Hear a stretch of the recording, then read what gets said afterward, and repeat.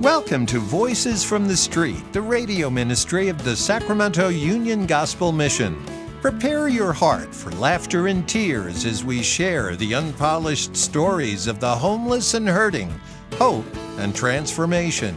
Here's your host, Director of the Union Gospel Mission, Pastor Tim Lane. Well, thank you for joining us. I am so glad you did. This is the first show of the brand new year. And I wanted to come to you, and I wanted to start us off the way that I believe that we should start off everything. I'd like to start off with a prayer. And so if you do not mind, stay with me while we pray. Gracious, holy, heavenly Father, as we come to you today, we thank you. We thank you that you are glorious and you are marvelous and you are supreme above all. That, Father God, you are merciful and kind to those who worship you. That, Father God, you loved us enough to send your Son to pay the price we could never pay. Father God, for all those who will believe. I thank you, Father God, that before the very foundation of the earth, you chose. And I thank you, Father God, that you have placed me where I am.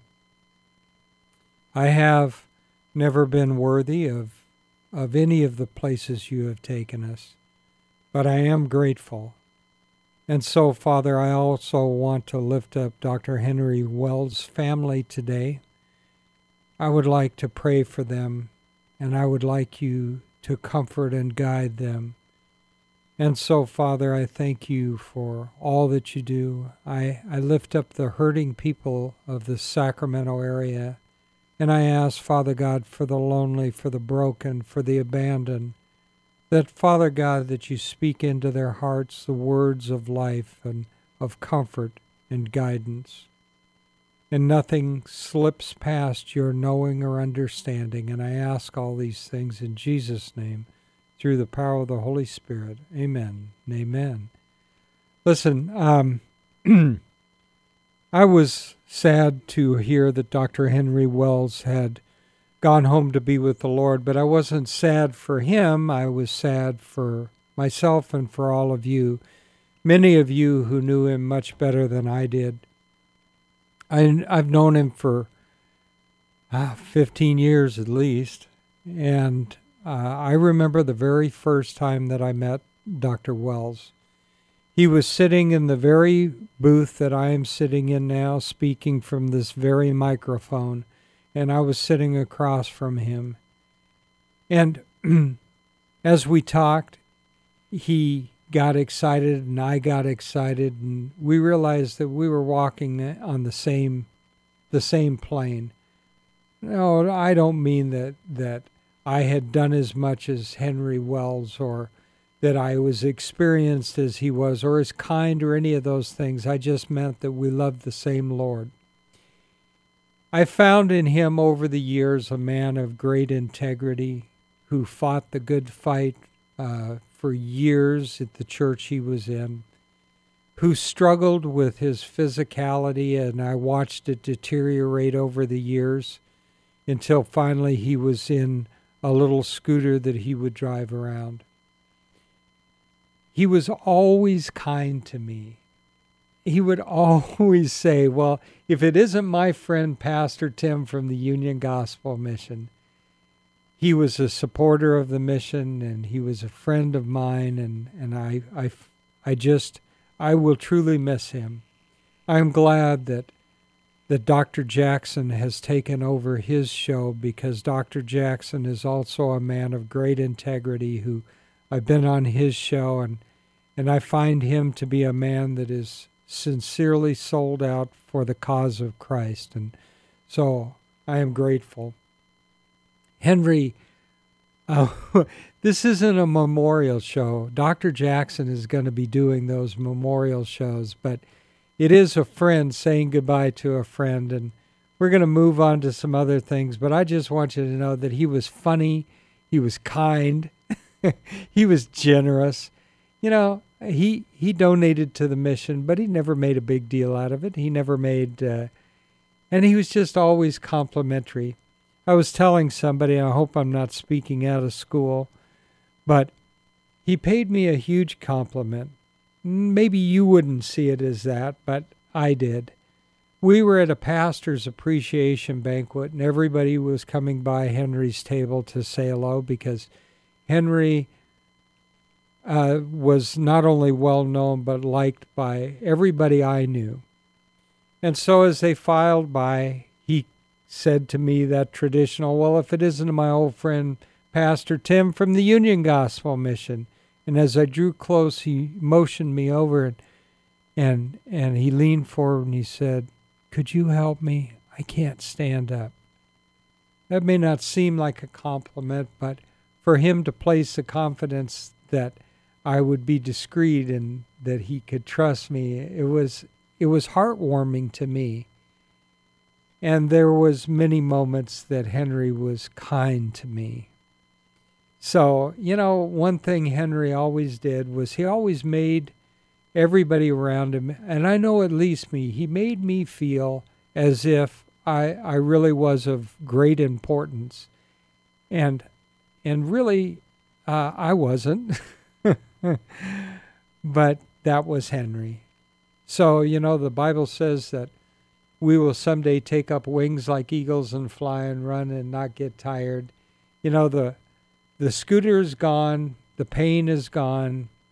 Henry is in the arms of Jesus Christ. And so I think if anything else, I will remember New Year's as being a time that Henry was free to be home with the Lord, whom I know he loved. So, and he could be funny too. No offense to any denomination, but Henry looked across to me one day and he said, hey, now, wait a minute. You're a Southern Baptist. I said, well, I actually am a Southern Baptist. And he said, but I have it on good authority that you were a Presbyterian when you grew up. I said, well, that is correct. And he said, well, you know what? Most people don't know this, but I was a Southern Baptist who became a Presbyterian. And I said, well, Henry, there's still time to repent. And he took it in the spirit it was given as a joke and two friends talking to each other, because I would have had no trouble going to Henry's church. I cared about him very, very much and got to speak at his church several times. So at any rate, you'll be missed, Henry. But fortunately, in the twinkling of an eye, all those that are in Christ Jesus will be up there to say hello to you again. So, and if that's your hope, if you've lost a parent, and I was talking to Steve Gasser and Ann just a little bit before we went on air about people that had gone home to be with the Lord. Steve's father had passed, and he would miss him. And I remember, my mom went home to be with the Lord, and I will sincerely miss her. And as we go through life, as we get a little bit older, there's more and more people that we wind up missing. But the good news and the great news is that there's very few of those people in my life that are gone that were not believers. And so those people that I will never see again, those that were not in Christ Jesus, that I mourn for. But my mother and my grandfather and grandmother and my other grandmother and all those people have gone before, friends and family, I'll see them again. I had a dear friend, and she was the deputy director of the Placer County Water Agency, and she was a very close friend of mine. Her name was Valerie Lord, and her husband Drew, both of them extremely close to me. They were only in their 50s. She was only, I think, 51 or 2 when she went home after having breast cancer. But again, I did that service for her. But you know what? Even through the tears and the sobbing and the heartbreak of family and even of myself, I knew that it was a temporary goodbye and not a permanent goodbye. So for you out there who do not know Jesus Christ, I mourn for you more than anyone else, because you have nothing to look forward to, no reuniting of family and friends, no embrace of the Lord Jesus Christ as he welcomes us into his kingdom due to his righteousness, not ours, wraps his wings of comfort around us and guides us into his kingdom. You know, no matter how bad things get, and they do get bad for us, don't they?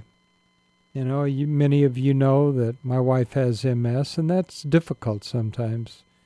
She was just in the hospital and came out, and it didn't look good for a while. She had lost all her strength, but she's back home now, and so... But even all through those times of turmoil and trouble and fear and anxiety and all those things, we can cast all those things on the Lord, can we not?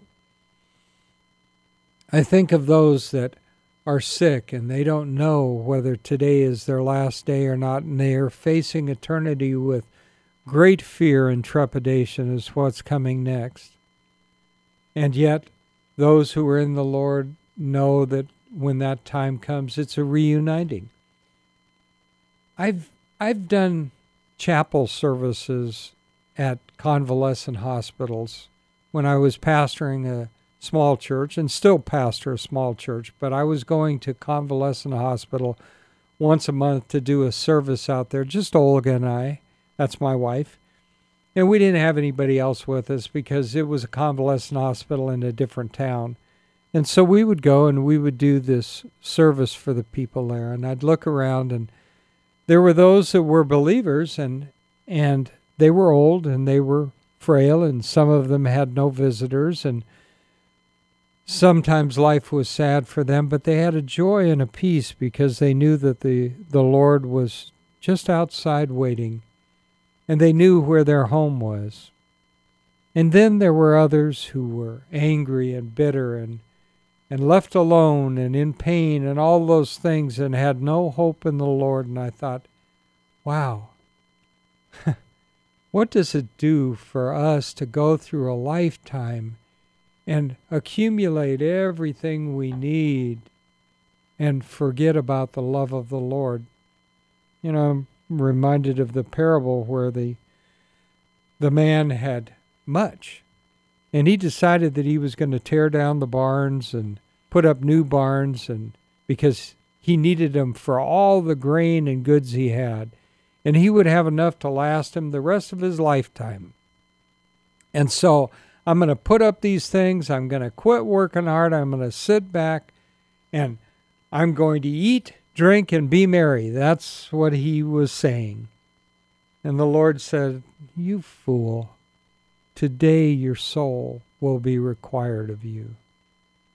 So, you know, if today you don't know the Lord, then I would suggest you get on your knees, get into your word, find a church of like-minded believers, a good, healthy, well-balanced church. Serve the Lord and let his love just pour over you. You know, I know that in this lifetime as we have trouble, and I've made many mistakes, done many things that the Lord has forgiven me for, I know that when I walk into his kingdom and I'm covered in his righteousness, not mine, when he looks at me and he says, "Come into your rest, my good and faithful servant," I know I have not always been faithful, but he has always been faithful, that I will be forever home, and that the travails of this lifetime will be past. And so it saddens me, though, to think that many he will look at and say, "Away from me, you evildoers, I never knew you." And so I guess as an older pastor that I look out and I wish that I had the ability to convince you to come to Christ, but that's not my job. That's God's job. But I know Henry had no fear at the end. I wasn't there, and I mean, we weren't close personal friends, but he was my friend. But I know well enough that he was not facing those last moments with fear because he knew the God of eternity. He had spent his lifetime telling other people about it, loving Jesus and wanting his kingdom to come. Can each of you say that? I know that we sometimes get so caught up in the world and in money and in who we are and what other people think of us that we forget that it's not important what other people think of us. It's only important what God thinks of us. At any rate, it is a brand new year. I don't make resolutions because I've never seen anybody who ever actually kept the resolutions. I'm sure people do. But I have a new resolution every single moment of my life, and that's to know God deeper, greater, to serve him better. And I can't tell you how many times I've failed at my resolution and to do that. You know that I am the executive director of the Union Gospel Mission, and that sounds pretty impressive. But the reality is I am a man with feet of clay. And I want, with everything inside me, to serve God, to let people know of the beauty of Christ. Listen, you know what's the most incredible thing about my journey with Christ? It was the day, of course, that he reached down and saved me, put my feet on high, rescued me from hell, made me a believer, made me a pastor, made me the director of the Union Gospel Mission, where I could serve, and no matter how flawed I am, he would still direct my path. No matter what mistakes I make, he will guide me, protect me, be with me. And no matter how bad and how rocky things get, for you or I as a believer, he said, I will never leave you, and I will never forsake you. And I rely on that. I have learned over the years not to rely on my own righteousness, but on God's.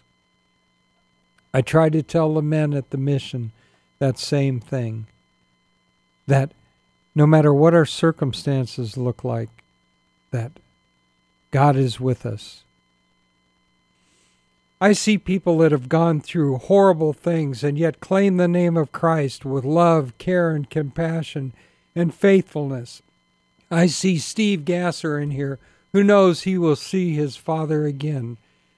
I see people who are suffering, whether it's financial loss or physical loss or whatever the case is, the grieving of the loss of another person and yet standing firm in the love of Jesus Christ. And I want that for you guys too. I want that for each one of you. I don't have the ability to do that, but God does. And he said, if you will come to him, he will never turn you away. If you've sinned, he'll forgive you. And by the way, we all have sinned and fallen short of the glory of God. Next time when we get together, I want to tell you some of the exciting things that are going on at the mission. It's a new year. I just had a television station that called when I was gone and wanted to come down and interview me about some new laws or proposals about rent and about housing and all those things. And they wanted to talk to an expert on housing.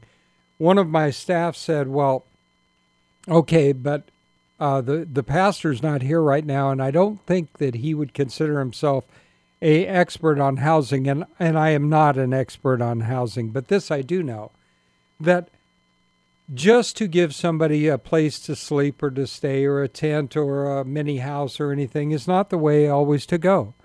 There's a bigger picture involved.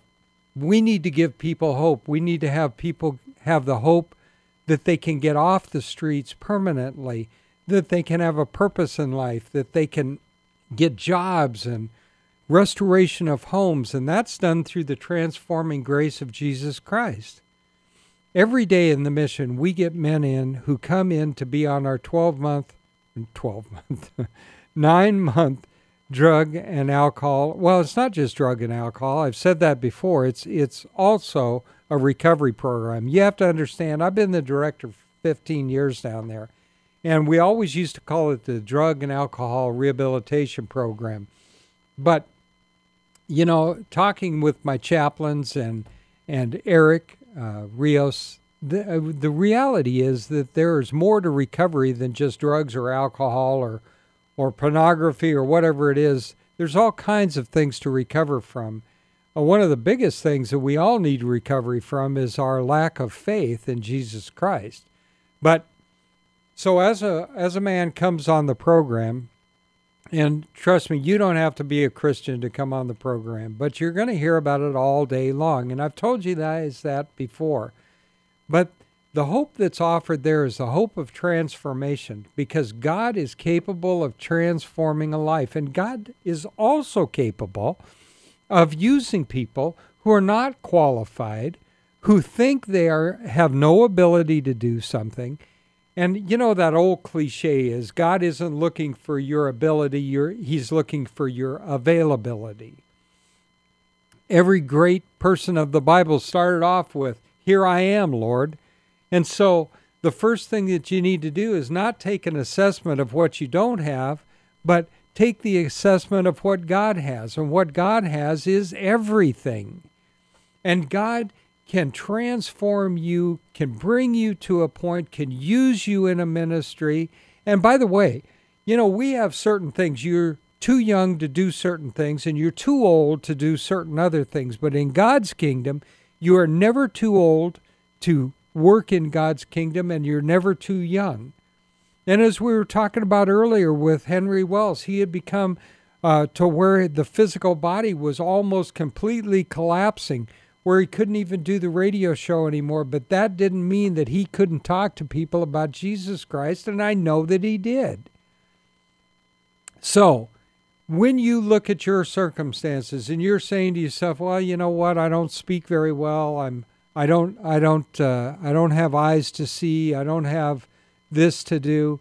Listen, there are all kinds of difficulties that we all have to face in life, but that doesn't mean what we do have we can't use to the glory of God. I go to a fraternal. I haven't gone as much as I'd like to, but I have gone over at IBC, and there's a gentleman there that is without sight, and his name is Smokey, and he's a wonderful guy and knowledgeable and knows the Bible, loves God, and so he has this disability, you would say, but you know what? He has so much more to give than so many people have. I'm just saying that I hope at the end of my life that people will know how much I love Jesus Christ as I knew Henry did. And we've come to the end of the show, and next week I want to talk about some of the programs that are going on at the mission and some things, but I can tell you sincerely from my heart, I care about you folks out there. I care about the people at the mission. I care about the people at this radio station. So as always, my dear friends, until we meet again, may God hold you in the palm of His hand.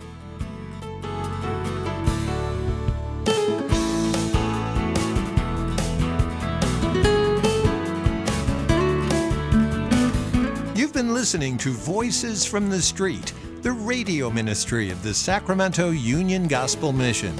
If your heart's been touched and you want to know more about the work of the mission, log on to ugmsac.com, ugmsac.com.